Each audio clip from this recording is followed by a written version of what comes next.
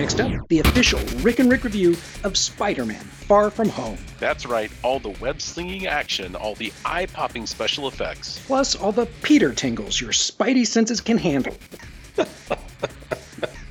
That's not right. And it all starts right here, right now, in a special spoilerific episode of the one show where everybody's just another Rick in the Wall. And everybody rules the world. Hey, welcome to Rick and Rick Rule the World. This is Rick Matheson, along with our resident Marvel maniac, Rick Wooten. How you doing, Rick Wooten? I'm doing great, man. I'm doing great. Yeah, I was really excited about this movie. You know, I'm a huge Spider-Man fan, so I'm super excited about tonight's episode. Well, I am glad you're super excited because just before we came on here, I took some notes because there's some things you might need to help me out with on a couple of spots in the movie. So I'm hoping you've got some good Spidey answers here. Before we do that, you know, we were texting yesterday. I guess we'd both finished up Stranger Things season 3 and both loved it. Great season. The last few minutes of the final episode, which was directed by the Duffer Brothers, just a case study in temporal shifting, in the whole sort of kind of going back and forth between the present and Hopper writing the note to 11. Just fantastic. But the big thing was this post-credit stinger where we see this portal or whatever they're calling it opens up in Russia. There's a prison and these soldiers are going to fetch somebody and one of them says, oh no, not the American, the other one. Then they fed this other guy to what are they called? Demogorgons. And so it made me think that Hopper lives, that he's going to come back. I don't know if it's season 4 or if there's a season 5. I took that as meaning when the portal was closed in Hawkins, he was blasted through to wherever this other portal opened up. That was my take, but you said there was another theory about this. So Nerdist News did have another theory, and the theory was that one of the characters from season 1 was the one who was actually trapped in the cell, and that was the American that they were referring to. Do you remember his name? I think it was Dr. Brennan or Brenner. That's it was right. That's Matthew right. Yeah. Modine's character. Exactly. And so the theory is that he's going to come back in season 4, and that's what that's about. The theory actually, which I thought was actually really clever, was that, basically Hopper got transported, into the Upside Down, and that somehow he's going to come back out on the other side. And that's, how we get him back in the next season. I kind of lean more towards that, although I think it's more that he's in the Upside Down more than it is that he was transferred to Russia or what have you. But that's where my prevailing theory is going right now. Well, with all that, where do you stand? I still think he popped through one portal into, when one demonic portal closes, another one opens somewhere. And I think he was plopped over, he was blipped over to wherever they are. Although who knows? I think either of those are plausible, but I did read something today where, yes, they are opening this up to a larger universe. We are going to see the Byers again, and that it's not going to all be set in Hawkins anymore. And, we talked about this a little bit, but if you remember in season 2, 11 wasn't the only one that one of the only children to have escaped, right? There was, I think her name was number 8. I don't remember her regular name, but anyways, she had escaped as well. Remember, there was like a little group of them, and I've been, I really thought in season 3, particularly when things started going sideways, that would be their opportunity to reintroduce those characters, so we could see, what a band of these special ability people were like. But that's not what happened. So now I'm holding hope that in season 4, that's where we see them come back. Either way, great season. So everybody be sure to watch Stranger Things season 3 if you haven't done so already. Right here, right now, let's dive into Spider-Man Far From Home. And you are a Spider-Man fanatic, so tell us what you thought of this movie. We talked about this a little bit. I'm a huge Spider-Man fan. I feel like we kind of hit a lull where the movies that had been coming out were good. They weren't great. They weren't quite meh, but they weren't really shaking it up. Then we saw Spider-Man Into the Spider-Verse, and that was over the top, right? I love that movie. Oh yeah, the animated style, the whole idea of the multiverse was solid. I really, really liked it. And so then it felt like, okay, now we've kind of reset, but can a live action actually keep up with that? Right. And then Far From Home came out, and I have to say I was really impressed. I liked how they kind of connected back into what was happening in the MCU overall, and how they addressed the 5-year gap, which I thought was really clever in how they did that. And they would have characters that were 5 years older that were kids in the first one, but then at the same age as the main characters in the second. They dealt with this idea of what's happening with the Avengers and what's happening with everybody being away. Anyways, and I just felt like they paid homage to the franchise, but then went off and did their own complete story. And this was fun because Mysterio was in the comics when I was reading it as a kid. Oh yeah. He showed up quite a bit. He was always the trickster, right? He was always playing tricks on Spider-Man, messing with his senses and all that. And they captured that so well in this movie. And the actor who played, what do you know his name was? Jake Gyllenhaal. Yes, Jake Gyllenhaal. He killed it. He killed it. Actually, I was talking to a friend of mine recently. Her name's Crystal, and she was saying that like she's got a big crush on him. So apparently he was a good choice from a woman's perspective as well.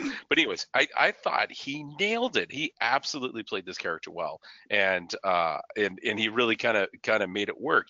And when he had the scene towards the end, and you find out that he basically had created this fake film of Spider-Man basically being the bad guy. Right. That was exactly how it was in the comics. In fact, I was talking to another listener, her name's Beth, and she was like, I didn't like the end of that movie. It's like, but that is exactly what it was like in the comics. He was always the trickster. He was always the illusionist. He was always trying to figure out how to win even when he lost. And so I thought that they captured that so well in this.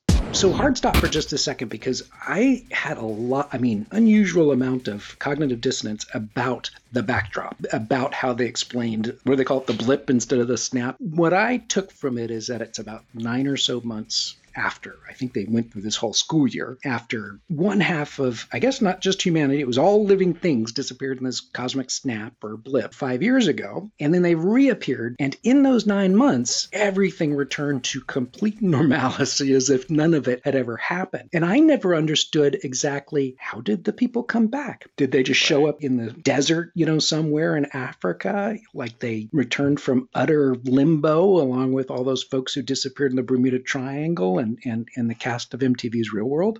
Did they just show up somewhere, or did they reappear exactly where they left? Which would be a really big problem, because half of humanity must have been flying helicopters and jet planes over Manhattan right at the moment of the snap. Right. But I looked this up, Rick. According to Travel and Leisure anyway, and I don't know if this is just the United States or worldwide, but there are at least 1,270,406 people flying in airplanes at any given moment. That would mean if people just reappeared, that would be 500,000 returnees who would reappear at 40,000 feet, plummet to their deaths, making pancakes of themselves and whoever they happen to hit on the way down. And then this was tougher, but according to Quora anyway, something like 6% of the world's population owns an automobile. So let's say that another 0.5% of humanity was traveling in a car at that moment when Thanos snapped his fingers, who would suddenly appear out of nowhere at 70 miles per hour on the freeway or the road, and they'd be killed, and then whoever tried to avert them on the freeway would die as well. The movie seemed to indicate that,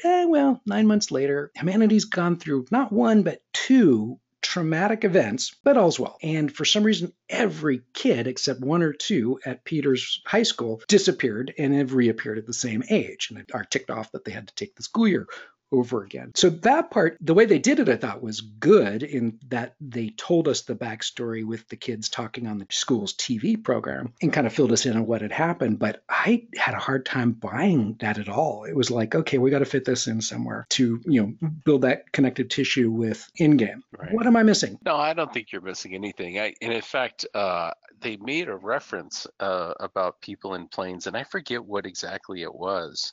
And but anyways, I imagine that you're right. I imagine there was definitely a certain number of people who didn't make it, that after they came back, they were in a situation where they were at 40,000 feet and plummeted to Earth. But I don't know. I don't know. They to your point, they didn't really address that, but they kind of alluded to it.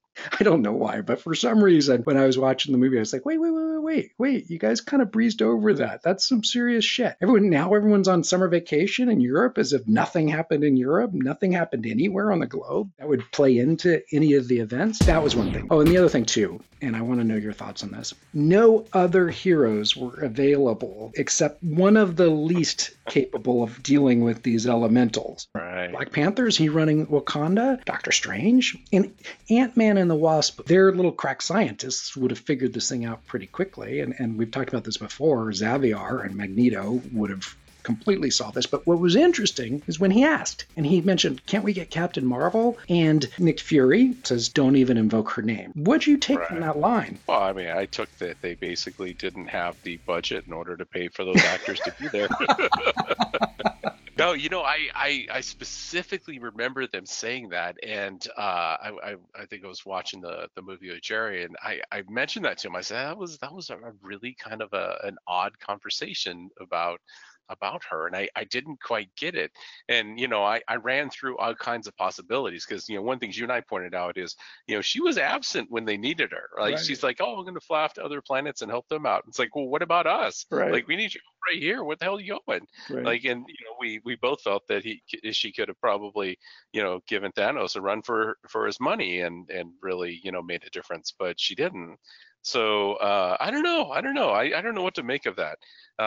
Other than they just had to make it work because they didn't have the licensing to use those characters. Because remember, this is Sony. This is not typical MCU. There were two story arcs here. It was the Peter and MJ story arc, and then there was the Mysterio story arc. And to me, they were really different. The Peter and MJ story arc worked really well, hugely entertaining. The Mysterio one didn't work for me that well. But starting with Peter and MJ, did you know that she's not Mary Jane? Wasn't she Mary Jane in the comics? Yeah, absolutely. She's Michelle Jones. Oh, interesting. I don't think she is the same character in this universe, but I thought they were great. So that was Tom Holland as Peter Parker / Spider-Man, and then Zendaya as MJ. That was a lot of fun, that whole story arc. Tom Holland, he was better than ever in this. Absolutely. No, the other one, going back to your earlier point about MJ, the other one that they kind of messed with was Flash Thompson. Yeah. And they had, I don't know how to pronounce his last name, but Tony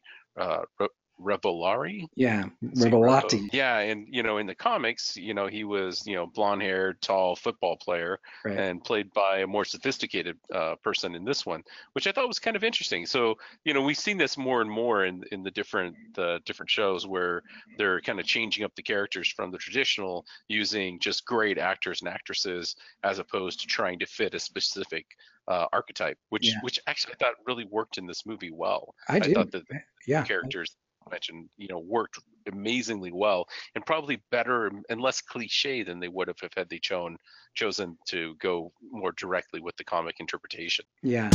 I was glad to see Agent Hill, but it wasn't really Nick Fury and Agent Hill. You're gonna have to remind me. The mid-credit scene, was that the scene where it was revealed that Mysterio had done that fake video mock-up to make Spider-Man the bad guy, or was the mid-credit scene the scene where we learned that this was never Nick Fury and Agent Hill throughout the whole movie? It was actually, what are they called, Skrulls? Yeah, so the last scene in the movie was the one that we found out about Mysterio. So that was actually part of the regular storyline. Gotcha. The mid-season one was the one where we find out that Nick Fury and Agent Hill were not actually who we thought they were. They were two Skrull agents, which, to your point, we learned about them in Captain Marvel, but we've seen them throughout the MCU. They popped up here and there, very identifiable by being green and shape-shifting so that they can take on the look and feel of anyone. I was a little surprised by that one because,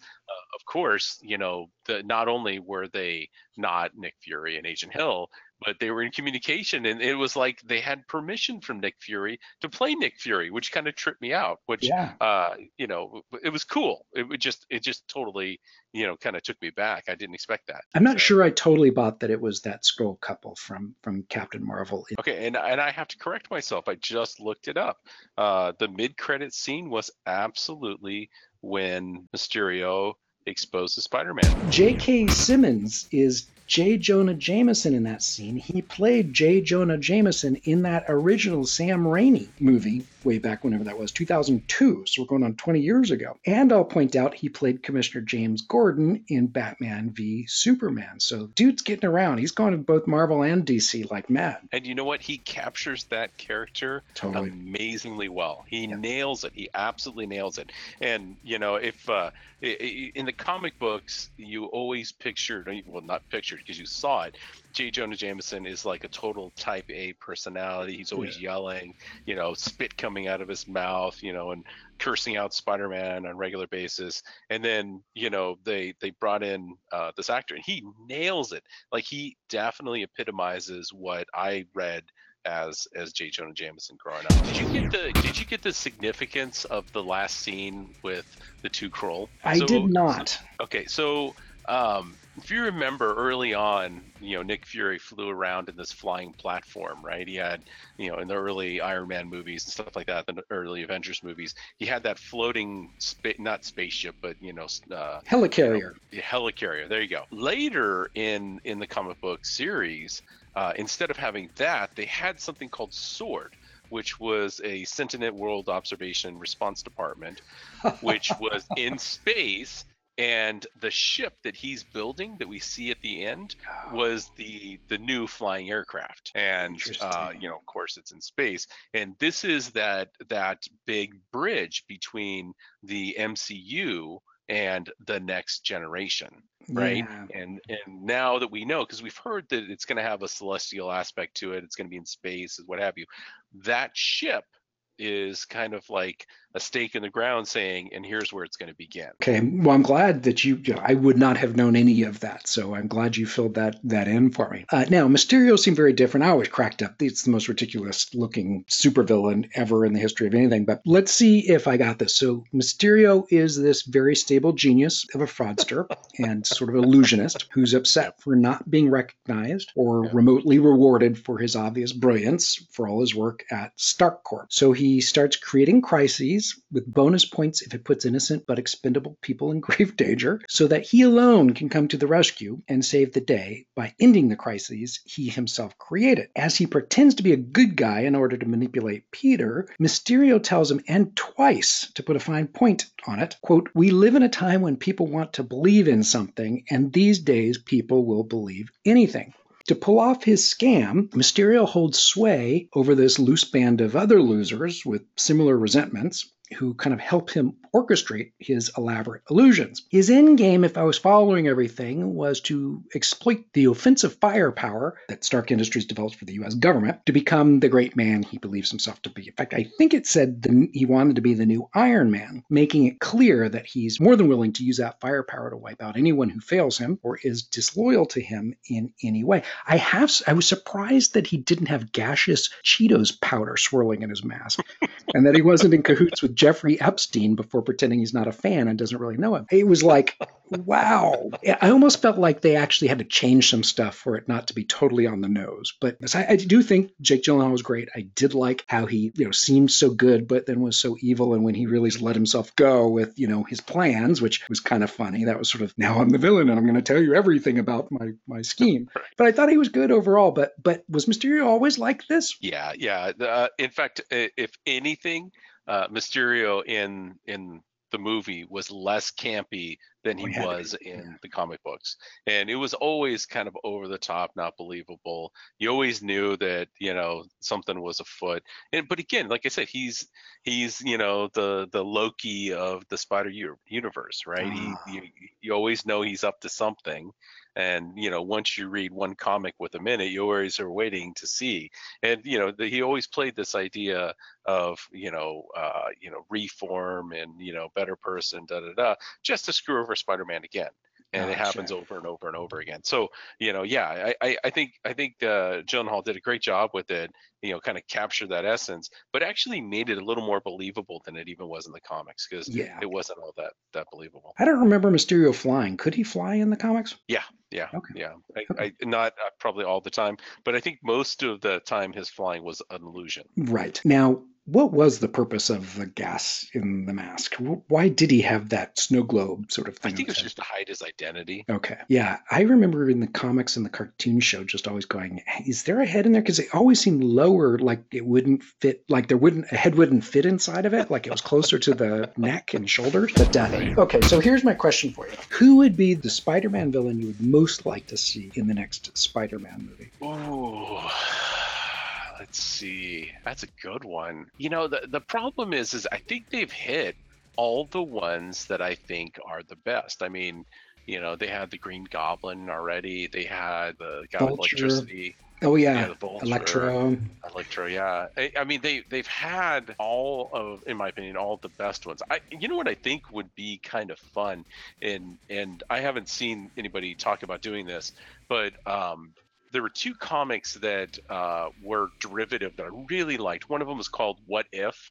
And it was what would happen if a certain scenario would, like how would Spider-Man react, or how would Iron Man react? I think they could do a fun one with that. The other one was the team ups, where they would have different folks team up to fight other people. So whether it was like Spider-Man and Daredevil, or Spider-Man and the Hulk, or Iron Man, or whatever. And I think they could do something awfully fun if they did that. I'm surprised they don't do like an animated TV show of What If. That'd be a lot of fun. Doc Ock was one that showed up over and over again. We've seen Doc Ock though. Yep. Oh, actually, here you go. Here's one that I'd like to see. I don't think they've done this one, have they? Kraven? Have they done Kraven? No, they haven't. He was Kraven the Hunter. What was his superpower? Was he just heightened senses and abilities? Was he super strong? Exactly. Okay. Exactly. I think he would be a pretty good one. They had other ones that were fun, like Tombstone, Kingpin. But yeah, they did that in Spider-Verse, but that would be a good. Yep. Oh, did they have Kingpin in the Daredevil TV show? They did. I think J. Jonah Jameson's son becomes a supervillain at one point. I think he did. So that might be kind of fun to play, but. Yeah, I'm going Kraven. I'm going to say Kraven would be the one I would say yes to. Okay, so you mentioned Into the Spider-Verse. I got to say, in some ways, I felt like that was an even better movie than this one. I felt like that was really original and just unexpected. I wish I saw it in the theater. I only saw it on demand, and I was like, oh, dang, I should have seen this in 3D at the Cineplex. I thought that was truly amazing. And it did win the Academy Award for Best Animated Feature last year. I felt like... excellent. I didn't know that. Yes. And I liked this one, but it's really because I liked, the whole Peter and MJ thing I thought was totally appealing. And I loved how Nick Fury was sort of manipulating things so that the classmates would all have to be in a different place than they wanted to be. I thought that was hugely entertaining. But as a whole, it's like some friends teased me about this once, and I didn't realize I said it all the time, but I'd come back, after a weekend, I'd seen a movie and say, what'd you think? And I guess I would always say, I didn't hate it. And that's kind of how I feel about this one. I didn't hate it. I thought it was enjoyable, but I didn't love it. Well, that's too bad. Not only did I not hate it, I actually really liked it. So, I think that in recent history, it's definitely at the top of my list. Does it beat out the last one? Yeah, I think it does. Yeah, I think it does. So you're great. Are you giving it an A?